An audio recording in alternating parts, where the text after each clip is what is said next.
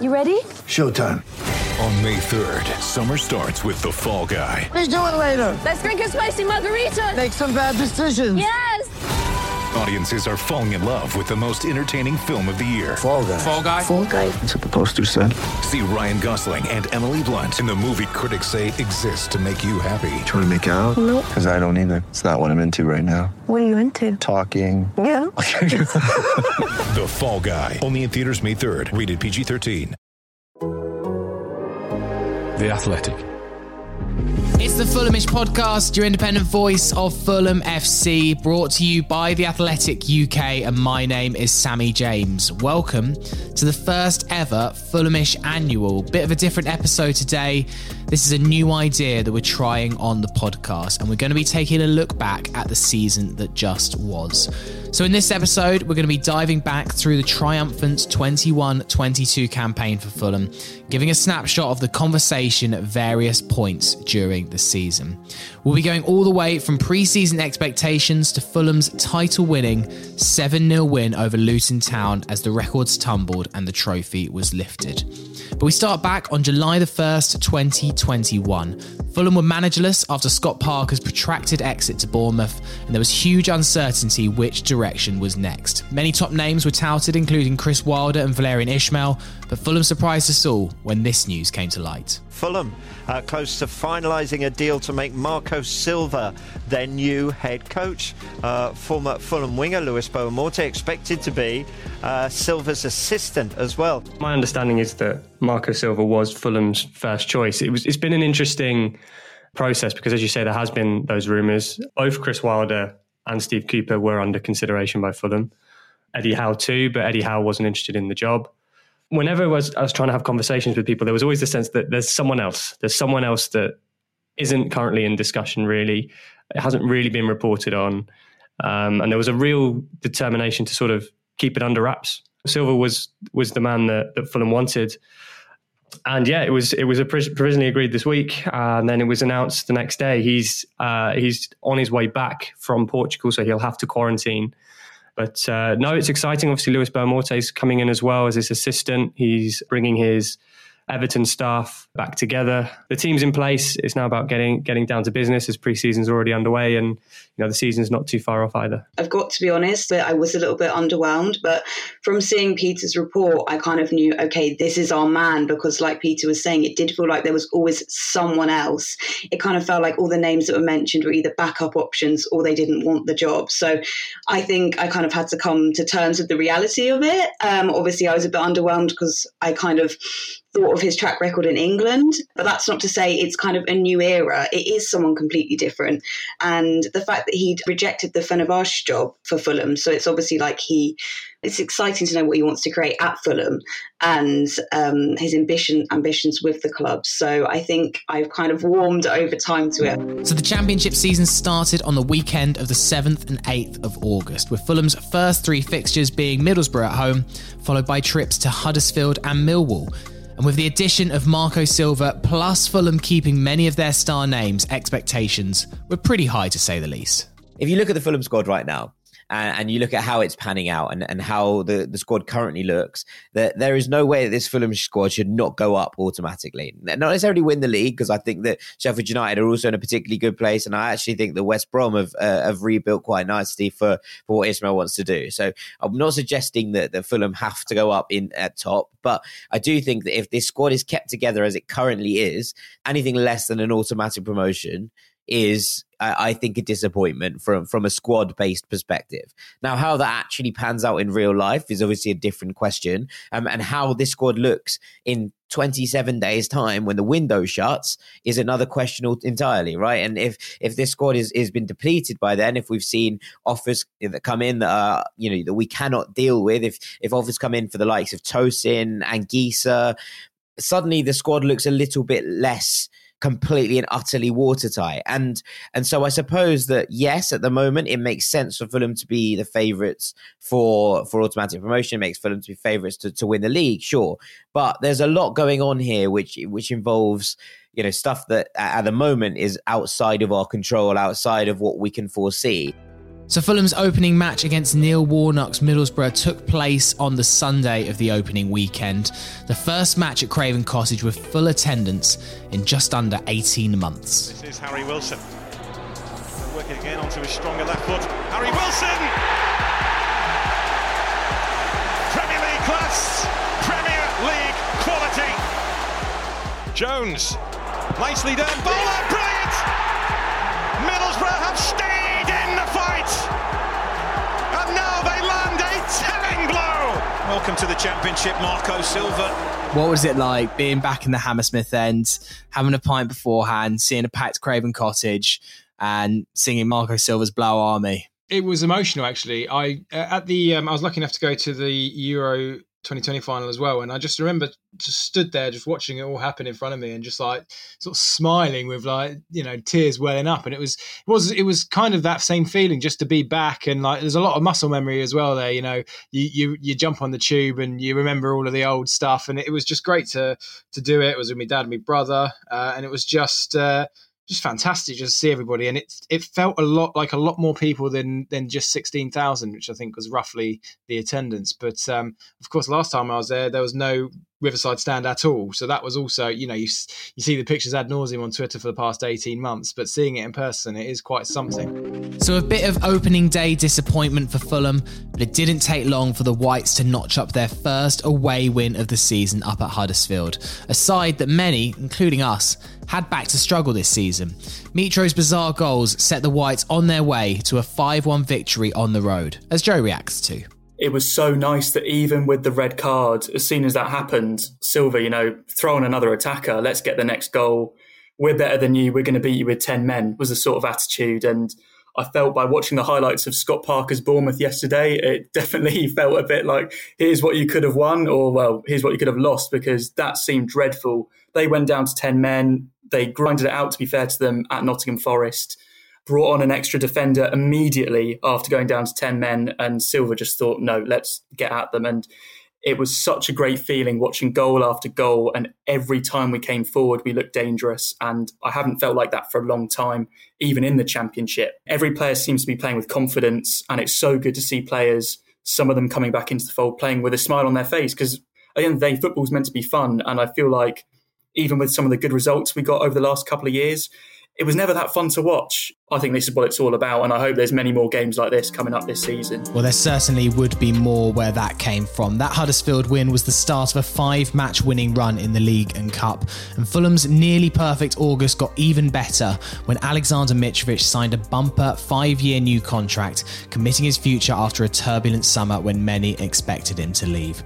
His first game after signing that deal was at home to Stoke, where he scored one and assisted another in a 3-0 win. The good times are back with this contract extension. I think everything around the club at the moment is absolutely bang on in terms of everyone feeling on the same page about the football team being really good. And then obviously our talisman signs another 5-year contract and follows that up with an imperious performance with a goal and an assist. And the first goal is exquisite from the start to all the way through to the finish. And the touch by Mitrovic is superb, and I think it's another asset to his game that has been brought in by Marco Silva, giving him the confidence to start linking play. I think we saw him in the first game. He sort of felt like he drifted in and out. He didn't really have too much of a pressing contribution in terms of setting up others and bringing them into play. But I think in at least the last 3 or 4 games, we're starting to see him now bring others into play lovely football off the ball to try and get into space. And one thing about Mitrovic is that people quite often underestimate how clever he can be on the ball and how he can bring others into play. And I think we're finally starting to see this happen now. And I think the first goal is the epitome of what Mitrovic can do with his hold-up play. After Fulham's 3-0 win over Stoke, our 4th league victory in a row, there was a 2-week international break. And at Fulhamish, we were lucky enough to speak to Tim Ream during that time. Here's what he had to say about the new style of play that Marco Silva was implementing at Motspur Park. The biggest thing is just playing quicker. I think we all are well aware of kind of the last couple of seasons, how we've kind of slowed things down a bit. And he just wants guys to play quicker. And it's clearly paid dividends. Not just myself, but I feel like I played better when we play quicker. It's a lot easier to make decisions when things are moving at a quicker pace. For me, for whatever reason, don't ask me why. Most people will say the exact opposite. When things are slowed down, it's easier. But the way I play the game and read the game, it just seems like it's coming so easy and natural when things are moving quick.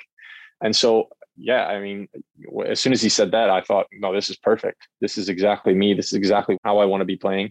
Quite obviously, it's how the majority of the squad want to play, because it's been a breath of fresh air to start the season. But that international break turned out to be one that really disrupted Fulham's winning flow.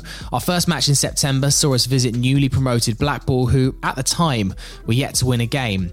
It was a limp performance though that saw us lose 1-0. Wasn't panic stations just yet though on the pod. I don't think we were that bad. I mean, we weren't great, and I think, to be honest, most championship weeks that our performance probably would have been enough for a point. I think we came across genuinely a very good Blackpool side. I remember you mentioned in the Thursday pod, Jack, that Blackpool's position in the league didn't necessarily reflect how good they are, and I think we saw that. I think they played really well. I think they pressed us very cleverly, kind of with their two strikers, and put Tim Ream and Tosin under a lot of pressure. And I think we came up against Bowler, who had a terrific match as well. So, yeah, I mean, obviously pretty disappointing to come away with a loss. I don't think it was a dreadful performance in many ways. I came away from yesterday thinking that that's more to do with Silva learning about rotation than about, oh my word, Fulham are terrible, the bubbles burst, we're going to finish in the relegation zone. I'm not saying anyone's thinking that, but let me tell you, some of the people around me at the game yesterday, you would think that we were, about to get liquidated. We followed up that defeat at Blackpool with an impressive 4-1 win on the road over Birmingham at St Andrews. Fulham subsequently, though, struggled for consistency. The Whites fell to their first home defeat of the season against Reading, and then could only pick up a 1-1 draw away at struggling Bristol City. A game, however, that will be fondly remembered for a beautiful goal celebration with young Fulham fan Reece Porter, who the first team had taken under their wing after he was bullied online. Fulham did then pick up a comfortable win at home against Swansea. However, Fulham's first league match against Coventry City in 53 years followed, and it truly sent alarm bells ringing. Ream just to slightly adjust, then run into Onuma, and Fulham have played themselves into trouble. Jokic! It's gone in! Patti Darbo crosses that ball in. O'Hare was waiting. It's Ian Maatsen. Maatsen! They're unstoppable, and here they come again. Jokic! He squeezed it home! It was a multitude of errors that led to the result yesterday on our side, and we weren't able to show any of our quality yesterday. I don't think we were beaten by the better team. I think Fulham will bounce back from this. We have players on the sideline who are coming back. I think it's just one that we just have to write off and forget about it. Easier said than done, that's for sure. Let's come on to the Gazzaniga question. Where do you stand on this, Steve? And do you think Rodak deserves a chance, or do you think that Gazzaniga has been unfairly maligned? For me personally, I'm very much in the middle. I stand back and I look at it and I go, wow, we've got two fantastic keepers. So whoever's in that lineup, I'm very happy. I trust them both to do very good jobs, in between the sticks. Having said that, Rodak's been called up upon twice. I appreciate they're both cup games, but it was, a couple of clean sheets, and he made some amazing penalty saves as well against Leeds, if I remember correctly. But Gazzaniga is a very good keeper with Premier League experience, and that's what we're trying to build here, a Premier League team. That performance yesterday wasn't his best, but I guess the question is, what does Rodak have to do to get his chance in the league? And based on everything that I've seen so far, I believe he deserves a chance. I'd be very happy to see him up against QPR, and for Marco Silva to say, well, here you go. here's your opportunity, earn that place in between the sticks. And that game really did prove to be the end of Paulo Gazaniga's run in goal for Fulham. After the October international break, Marco Silva chose Marek Rodak to get the slot in goal, and he kept his place right until the end of the season. And Marek proved to be an instant lucky charm as the Whites ran out 4-1 winners against QPR in the sunshine at Craven Cottage. That day, Mitrovic bagged 2 brilliant goals, bringing his tally to 12 in 12 games. The debate started on the next podcast about how many he could bag in this brilliant season. He's obviously not going to score 46 goals, even though that's what he's on target for. But you do have to wonder. Ivan Toney scored 31 last season. Could Mitrovic break it? It's certainly doable. The rate at which he's playing at the moment, it seems as though he could score every chance he gets. I think that Mitrovic could probably get over 30 this season. It's just whether he could stay fit, stay in the team. Hopefully nothing happens when he's with Serbia in November. So Mitrovic right now is at the peak of his powers. He's 27. He's going to hit the prime of his career. And we're very lucky to have him in this division, hopefully firing us to the Premier League. Those 2 goals basically just summed up Mitrovic, taking it down, swivelling, shooting, and then, of course, a lovely glancing headed goal. I couldn't be more happy for the lad. He's absolutely fantastic. Well, that win in the West London derby triggered a sensational run of form, with Fulham winning 7 games on the spin, including big wins against in-form Nottingham Forest and high-flying at the time West Brom. The latter game saw Alexander Mitrovic score a hat-trick, meaning he was closing in on 20 goals with less than a third of the season played. However, just when you thought this team was playing at the peak of its powers, Fulham turned up to Ewood Park to face another in-form side in Blackburn Rovers. And what followed was extraordinary. Once again, they're queuing up. Once again, they're scoring. Muniz making the most of his time on the field. It is 7-0. Wasn't like I was getting bored of celebrating another goal, but it was just like I was more just laughing every time. Did you leave early? No. Actually, I saw all the goals yesterday because frankly, didn't score in the 50 minutes before half time. So Fulham are getting quite good at doing that this season, not scoring in between 30 and 45. So the celebrations were sort of getting, I think, less and less. But then when Muniz scored, I think it sort of reignited people's celebrations because I think everyone wants Rodrigo Muniz to do well. I think there isn't anyone who's, we've had backup strikers in the past or other strikers in the past, in the likes of Boubacar Kamara and Rui Fonte, who have split opinions in the fan base. But I think it was just crazy because obviously when we went 4, we might score 5 here if we're lucky, maybe 6. But seeing a score of 7 goals is absolutely crazy. As he said, I think what we only need probably 5 or 6 more goals to double last season's goal tally already. And it's only the 3rd of November or whenever it is. So it was great having 5 of the 7 goals at the end where the away fans were as well. That made it even more special. And yeah, fair play to anyone who got up there yesterday. It's always the easiest place to get to on a Wednesday evening in Blackburn. Obviously, the red card did change things. It was a really odd red card that I'm sure we'll talk about in a bit more detail. But it was just the way that Fulham just kept coming at Blackburn afterwards. It would have been really easy for Marco Silva to have just gone, right, sod it. Let's rest our big guns. Because even at 2-0, after that red card, it did feel kind of done. But then the way the team came out in the second half, they came out with real purpose to actually try and inflict some severe damage on the home team. And that's what they did. They stretched the play very well. I think Blackburn were a bit naive in the way they set up coming out after the break. They were trying to still play. I think they played with 2 up top. And, Fulham punished them for that. But then they dropped deeper and that made no difference, really. Once their heads had gone, it was just pummeling after pummeling, throw in the towel kind of stuff. And it has to be credit to Fulham for doing that, to actually keep going. And we keep seeing it, once Fulham get ahead in games, once they've got that margin, they will just run away. They will just steamroll the sides. And it's one of those results that's a real statement because, as you say, Sammy, they're not a bad team. But Fulham have gone there and inflicted their Blackburn's worst ever home league defeat, which is just mental. Then in December arrived the match that many had been waiting for, Fulham versus Bournemouth, and the return of Scott Parker to Craven Cottage. In the weeks leading up to the match, Fulham had inched ahead of his side at the top of the league, but there was still only 1 point between the two sides. A brilliant team move saw the Cherries take the lead seconds into the second half, but Tosin's equaliser lifted the roof off the Hammersmith end. Sadly, there was to be no dramatic winner, but the panel were pleased with the draw that kept us top of the championship pile. In regard to the overall performance, I thought we played well. In regard to would have taken a 1-1 before the game, yes, I would have taken a 1-1 before the game. And overall, yes, we didn't get the win, but performance-wise, I thought it was good. And yeah, so we're still top of the league, and I think that's the most important thing. If Bournemouth had gone last weekend and won and not conceded that ridiculous goal to Coventry at the end of their game, they'd come into this game ahead of us, it would have felt like an absolute must win, right? To get back on top, to push it. As it was, being top of the league and being in front of them when kickoff came round, it felt a little bit more like a point was an acceptable result for Fulham. Now, the balance of play, we probably should have won the game.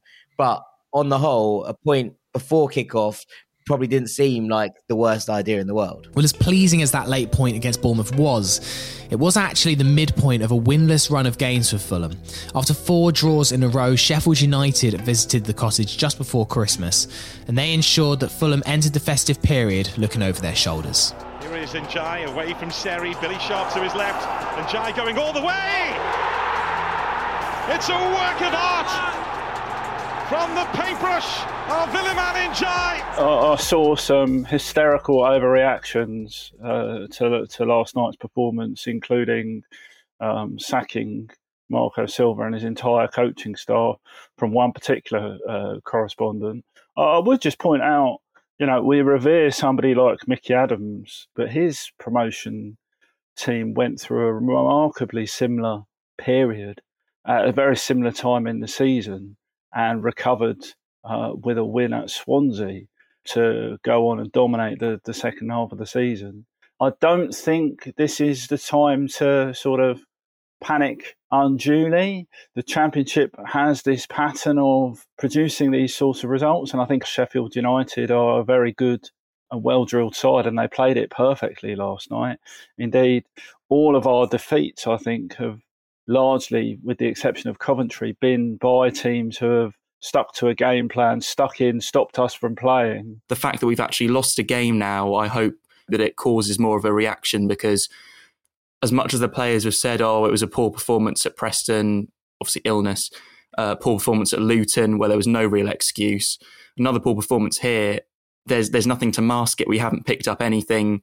We've lost some ground on the teams coming up from third. I know Bournemouth lost, but Blackburn, etc., have gained on us. They're only a few points away now. There's no more excuses, and I hope that this loss almost kicks us, as the Coventry game did, to actually get back to winning ways. And what a reaction it did cause. 3 COVID-related postponements over Christmas and New Year meant that Fulham had to wait 3 weeks for another league game. And by the time it came around, we found ourselves down in 3rd position, with both Bournemouth and Blackburn overtaking us due to some of their games not getting postponed during the festive period. A depleted and out-of-form Reading came next, and they were on the end of another 7-0 away win, prompting potentially the best 3-word review of all time. There was a clear favourite here, or everything. I'm gonna have to start with. I don't normally do this. I normally finish with the Zenith, but it's so good that I'm going with it. Stefano Friani with 007. It's astonishing. How good is that? It is absolutely astonishing. It's really, really good. I honestly think it may be up there as one of the greatest ever. Trivecta of perfection. You've got the occasion, you've got the pun, you've got the execution. All 3 boxes ticked. So good, so good. And as we know, we love a boxes ticked system at Fulham. So it really is. It really is. As you can imagine, the panel were understandably running out of superlatives to describe what we'd seen. To score 7 goals away from home without reply twice in a season, and we're barely halfway through. It's ridiculous, to be honest. After the first half, you probably didn't really see it coming, because the first half wasn't exactly a dominant display, and then second half, just the floodgates opened, and it's really hard to digest, to be honest. I mean, especially compared to how few goals we saw last season, but just how good Fulham can be. How when they're on it, they are just irrepressible. They are unstoppable, and they're just so horribly ruthless. Nothing was lost on anyone when Marco Silva turns to Rodrigo Muniz and you're 6-0 up already. I mean, come on, for a second striker, not even to take off Mitrovic or anything like that. I mean, it's brutal, but we love it, and it's great to watch. And you just got to get to some of these games. I know recent form wasn't great, but this team does have the potential to do it, and it's an extraordinary night. And this episode of the podcast conjured one of the great moments of the season for us, as we premiered this ditty on our This'll Catch On section. I think you'll recognise it. So one of them is from last night and some people that George and I met on the 50 bus back from Reading to the ground. We were all a little bit giddy at the time. Lovely bunch of lads. They were so funny. Now, I don't have all of their names, but I only have one of their names. But his name was Andrew Lappin. Now, first of all, Andrew was lapping it up. No pun intended. Because he claims he created the chant last night, which was Manchester City, we're coming for you. Which I don't think he's created that. No. But apparently he says he started Manchester City, we're coming for you, which was a good chant last night. It was a funny moment. It got picked up by quite a lot of outlets that we were singing that last night, which was enjoyable. So if true, well done, Andrew, for that. But they also came up with this absolute doozy of a chant, which we were singing on the bus. And this is a recording from the bus last night. It's to ABBA's Super Trooper. Now, there are not many chants to Super Trooper, and I very much enjoyed this one. So here's a ropey recording from the bus. Harry Wilson, Mitrovic and Neeskins, playing black and white, scoring goals all night, making Championship look strong. Very good. That was me screaming, and again. Oh, well done. You really were a bit giddy. It goes, Harry Wilson, Mitrovic and Neeskins, playing black and white, scoring goals all night, make the Championship look shite. Yeah, it's really good. After that Reading win, the games came thick and fast, and so did the goals. Fulham followed up that match with a 6-2 win over Bristol City at Craven Cottage, scoring 5 in the first half. And then just 3 days later, Fulham won by the exact same scoreline, 6-2 against Birmingham City. It meant that Fulham were the first English side in 88 years to score 6 or more goals in 3 consecutive games. Time for this. And yes, all the criteria has been fulfilled. I had a lot of tweets last night with 3 words in them. Sound the horn. So, ladies and gentlemen, all aboard.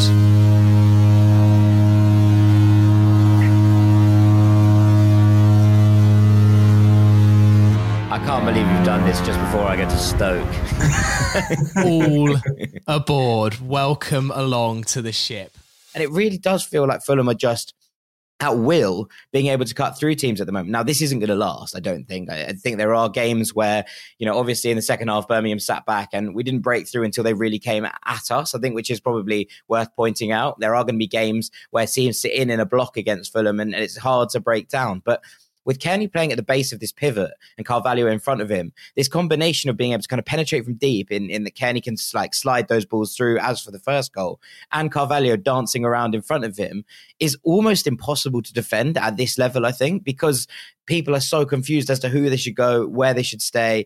Defenders are just unable to cope with the ability they have because they're already worried about Mitrovic, Neeskins and Harry Wilson. And suddenly you're adding these other 2 into the mix. And it just all feels like Fulham are able to overwhelm sides. And yeah, it does feel like we have that gear to just click up. And when we do, it's been so ruthless. After the jubilation of that famous run in January was a game that nobody present will ever forget for very different reasons. During the first half of Fulham's match against Blackpool on the 29th of January, play was halted for a medical emergency in the Hammersmith end. Later that evening, it was revealed that lifelong Fulham fan Paul Parrish had died after suffering a cardiac arrest. The news brought shockwaves to the Fulham fan base. 10 days later, after a 3-0 win over Millwall at Craven Cottage, Marco Silva and his team made their way to the Hammersmith end to embrace Paul's daughter Claire and his granddaughter Felicity. A truly moving moment that demonstrated everything we love about this wonderful football club. A month or so later, we had Claire on the podcast to talk about what that moment meant to her and her family. It still feels really surreal, to be honest with you. So Carmelo had said to me, Tom Kearney would like to pop over and give Felicity his shirt just as a way of sending his love to you. And Felicity, being a little bit shy, said, she'd like me to come down with her. So what we had was all of a sudden at the end of the game, all of a sudden the whole team were in front of us. And I was like, I don't know what's going on. And I said to Felicity, they're not here to see us. They're just here to clap the Hammersmith end and then they'll be off, you know. And then Tim Ream was just staring me straight in the eye, and I was like, what's going on here? And then all of a sudden, bless them, obviously led by lovely Tim, just one by one, they all came over and just hugged us. And honestly, I will tell you this, Tim Ream hugged me like I was his own sister. And it was just a really, really raw and beautiful moment. And you could tell the players were heartbroken as well. You know, there was genuine sorrow in their eyes. And when the back of the Hammersmith end, bless them, they sing One of Our Own about my dad. He is one of our own, you know, and I think it resonates with everyone what happened. So many people go with their families, don't they? And even the players, I think Tom Kearney said it before one of the matches as well. You know, it resonates because we all have family and we all put ourselves in Claire's position and Dad's sister's position, who was there that day, and put ourselves in that position of what would we do if we lost someone. So it was a really raw and beautiful and surprising moment, but it was genuine, you know. It wasn't planned. No one knew it was going to happen. They just came over. In February, Fulham's goal-scoring touch slightly diminished, but one man that Silva could always rely on was Alexander Mitrovic. His winning header against Hull was his 31st of the season, meaning that he was level with Ivan Toney's championship goal-scoring record, with a remarkable 16 games of the season still remaining. After a blank against Huddersfield, second bottom side Peterborough United travelled to Craven Cottage, and when Mitrovic won an early penalty, there was no debate who would take the spot kick and where it would end up. Mitrovic, the player fouled, has scored 4 out of 5 penalties this season. Fulham's goal machine scores again and breaks the record. 32 league goals now this season. Peter, what was it like chatting to the big man post-record break? Yeah, a real privilege that. And I know the expression is, you know, smiling from ear to ear or whatever, but he genuinely was. You know, he came out and he just kept smiling the whole way through. He's a smiley character anyway.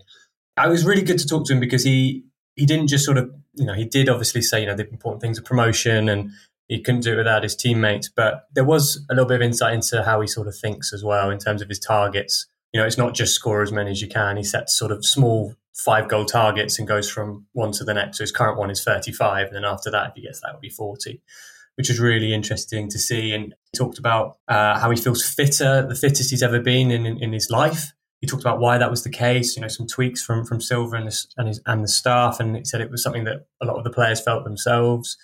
He also talked about how his roles changed a little bit too. You know, we've talked about his assists and how he links up the play.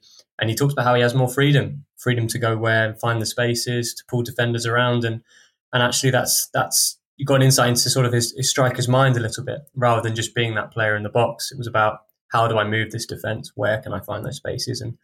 And yeah, no, it was a real privilege, especially so late in the evening. You know, usually the players are really keen to head off, but after breaking Ivan Toney's championship record, I think he was more than happy to spare a few words, and yeah, he was in good spirit. For much of the season, Fulham's wins arrived in various hot streaks. After that record-breaking night against Peterborough, Fulham then recorded 2 more wins against Cardiff City on the road and then Blackburn Rovers at home. Silver's side then travelled to a resurgent Swansea City. Despite the Swans being really strong during the opening half, a Ryan Manning red card opened the floodgates and Fulham ran away 5-1 winners, meaning they were 14 points clear at the top of the table. Fulham's last 2 goals came immediately after Swansea scored a consolation, prompting this pretty wild theory from Jack. I don't mean that in a disparaging way, but with 10 men and at 3-0 down, you're never going to come back and draw the game. You just aren't. Like it's just not going to happen. And ultimately, Fulham went, right, okay, if that's what you're going to do, we'll score twice more. And your goal difference has suffered on the back of it.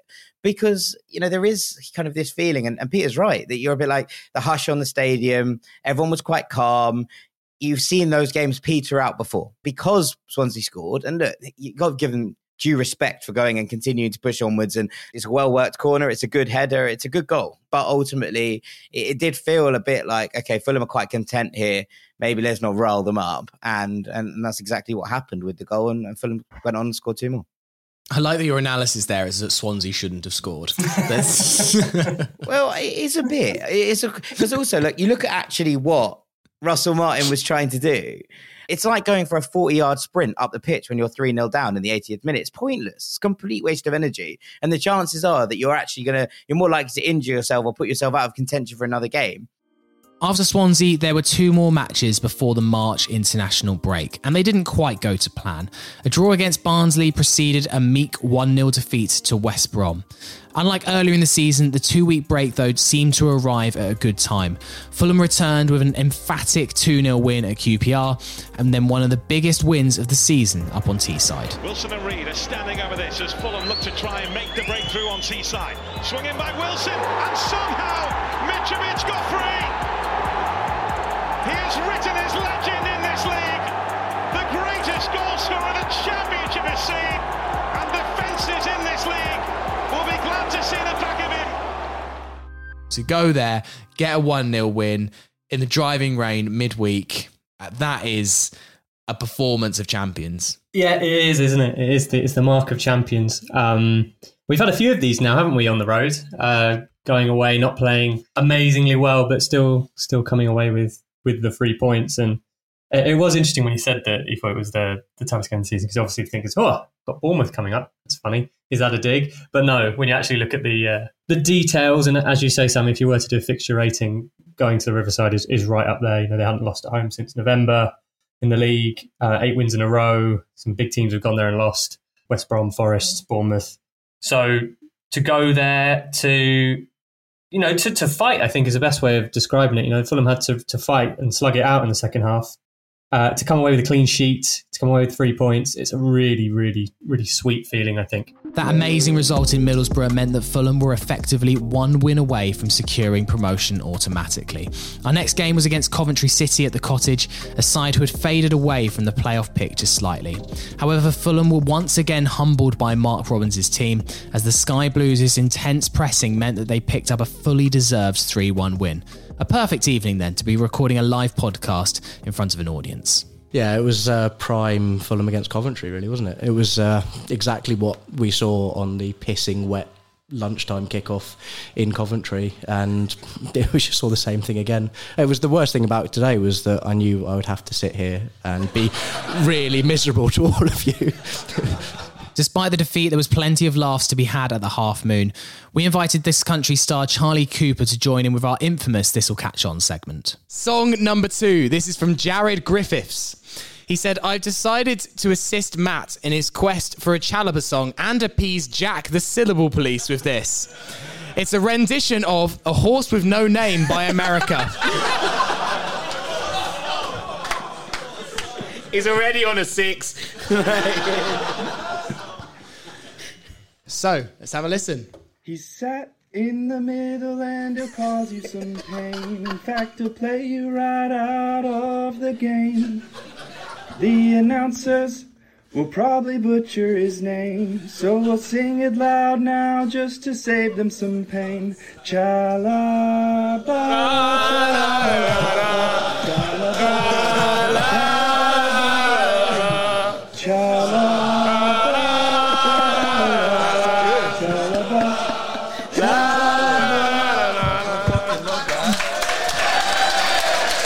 Charlie, your thoughts on A Horse with No Name for Chalobah? Really like that a lot. Yeah.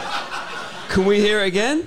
Yeah. He sat in the middle and he'll cause him some pain. Sorry, just pause it there. Does it sound a bit like a wasp in a jar?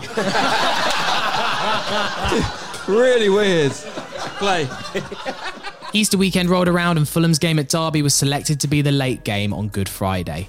Nottingham Forest's defeat earlier at Luton meant that the Whites could mathematically seal promotion with a win at Pride Park, a scenario that would be extra sweet for those at the baseball ground in 1983 when Derby fans surrounded the pitch and hindered Fulham's chances of winning promotion to the First Division. However, it wasn't to be, as a second half fight back from the Rams meant that Fulham would have to wait. Surely we couldn't mess it up from here. I think we collapsed at half-time. My visuals of it is I can imagine Rooney in the dressing room going to the players, right, this is it. You don't go out there and win. You guys are down. This is the end of our journey together. And they just realised the gravity of the situation and went tooth and nail and put on a bloody good second half, let's be honest. And I think the motivation was there for us, but maybe not in the same way. And I do just think it was their ruthlessness that took them through in the end. We have a tendency in some games to just melt away. And it felt like that on Friday night, that it was one of those, we were in a bit of a hostile atmosphere. There was a team that was scrapping for their lives. And it just reminded me of sort of similarities to sort of when we went away to Blackpool and they were really up for it, or when we went away to Coventry and they were really up for it.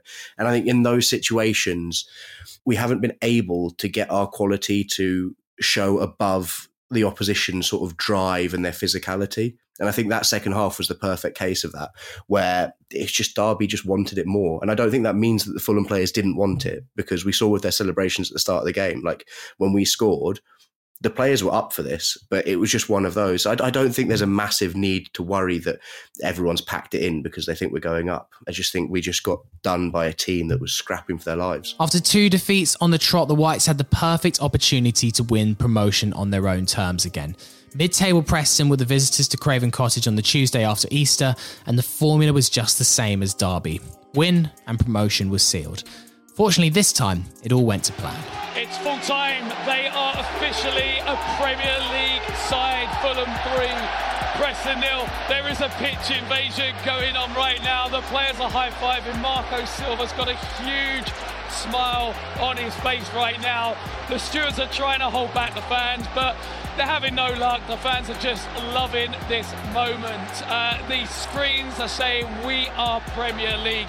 Fulham have done it at the first attempt. They're going back to the Premier League. Yeah, they'd had enough faffing around. This was business resume. This was need to get it done, need to get the job done with those bigger games coming up, and comfortable from the start. I think Mario Rodak made a couple of really important saves at the beginning of the game.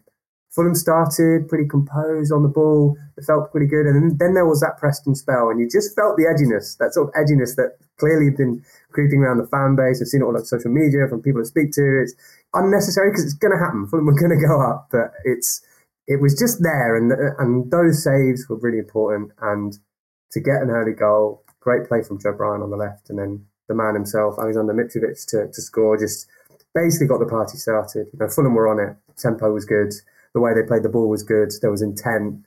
This was it. No more messing around. Time to get it done.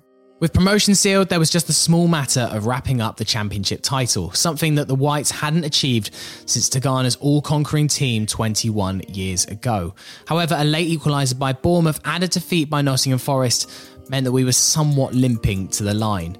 Alexander Mitrovic was 2 goals away from Guy Whittingham's second-tier scoring record, and the team were just 1 goal away from being the first championship side to ever score 100 in a season. Along came playoff-chasing Luton Town, who provided the perfect fodder for all records to tumble. But here's Wilson, and Kenny now! Fulham join the 100 club. Tete. He's going to unleash and score! Mitrovic, such a good linker of the play these days, and that's beautifully done! Magnificent stuff! Carvalho finishes it off, and they are in party mood now! Mitrovic, this is the chance! There he is! He caught over Reed! Merciless! Picked up by Seri. He'll hit it now! And score! Here's Wilson. Here's Mitrovic. It's another! Number 43 for this goal-scoring phenomenon.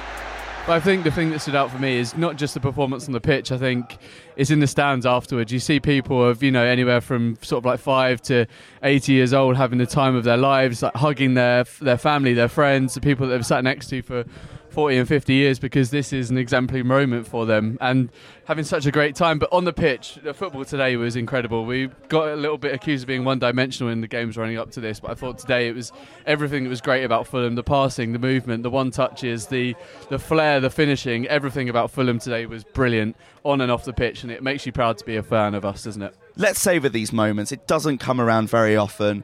It has been an emphatic season. Yes, there have been a little bit of blips here and there, but 7-0 3 times in a row. I watched with such glee on TV when we put Blackburn to the sword 7-0, and I thought I'm never gonna see Fulham win 7-0. And yet we do it 2 more times that year. That's incredible. I'm never going to forget that. It's so rare when you get so many different things come together in a moment like that. And I think it helps that Fulham had that sort of bad run of form. It was the worst run of form of the season, wasn't it? So yeah, it's been not that great lately. No, it's not been good. It's not been good. 3 defeats in 5, but to come back in and end the season at home with a win like that, because it almost felt like we all know how good this season's been. We know that Fulham have been exceptional. There have been some incredible results. But you didn't want it to end on that back of that run of form. You didn't want it to end, with that sluggishness, really. So to come out and to play the way they did, to score the goals they did, which we've seen before, sure, we've seen it before, but to do it then, to win the title, there is no better way to win the title. What a night it was. Despite a final day defeat at Sheffield United, there was nothing really that could take the shine off a remarkable season at Fulham. 90 points, 106 goals, personal goal-scoring records smashed, and a first trophy for the Whites in 21 years. That is it for our first ever Fulhamish annual. I really hope you enjoyed it. If that's the case, please let us know. We'd love to potentially bring this back on a yearly basis if you think it's worth us doing them. There's loads of great Fulham articles on the Fulhamish website, particularly looking at transfer rumours, and there's loads of great videos as well on the Fulhamish YouTube too. And don't forget, the best way to stay up to date with everything Fulham is making sure you're subscribed to The Athletic, which you can get for £1 a month by going to theathletic.com/Fulham pod. We'll be back with another podcast soon. Until then, come on you Whites.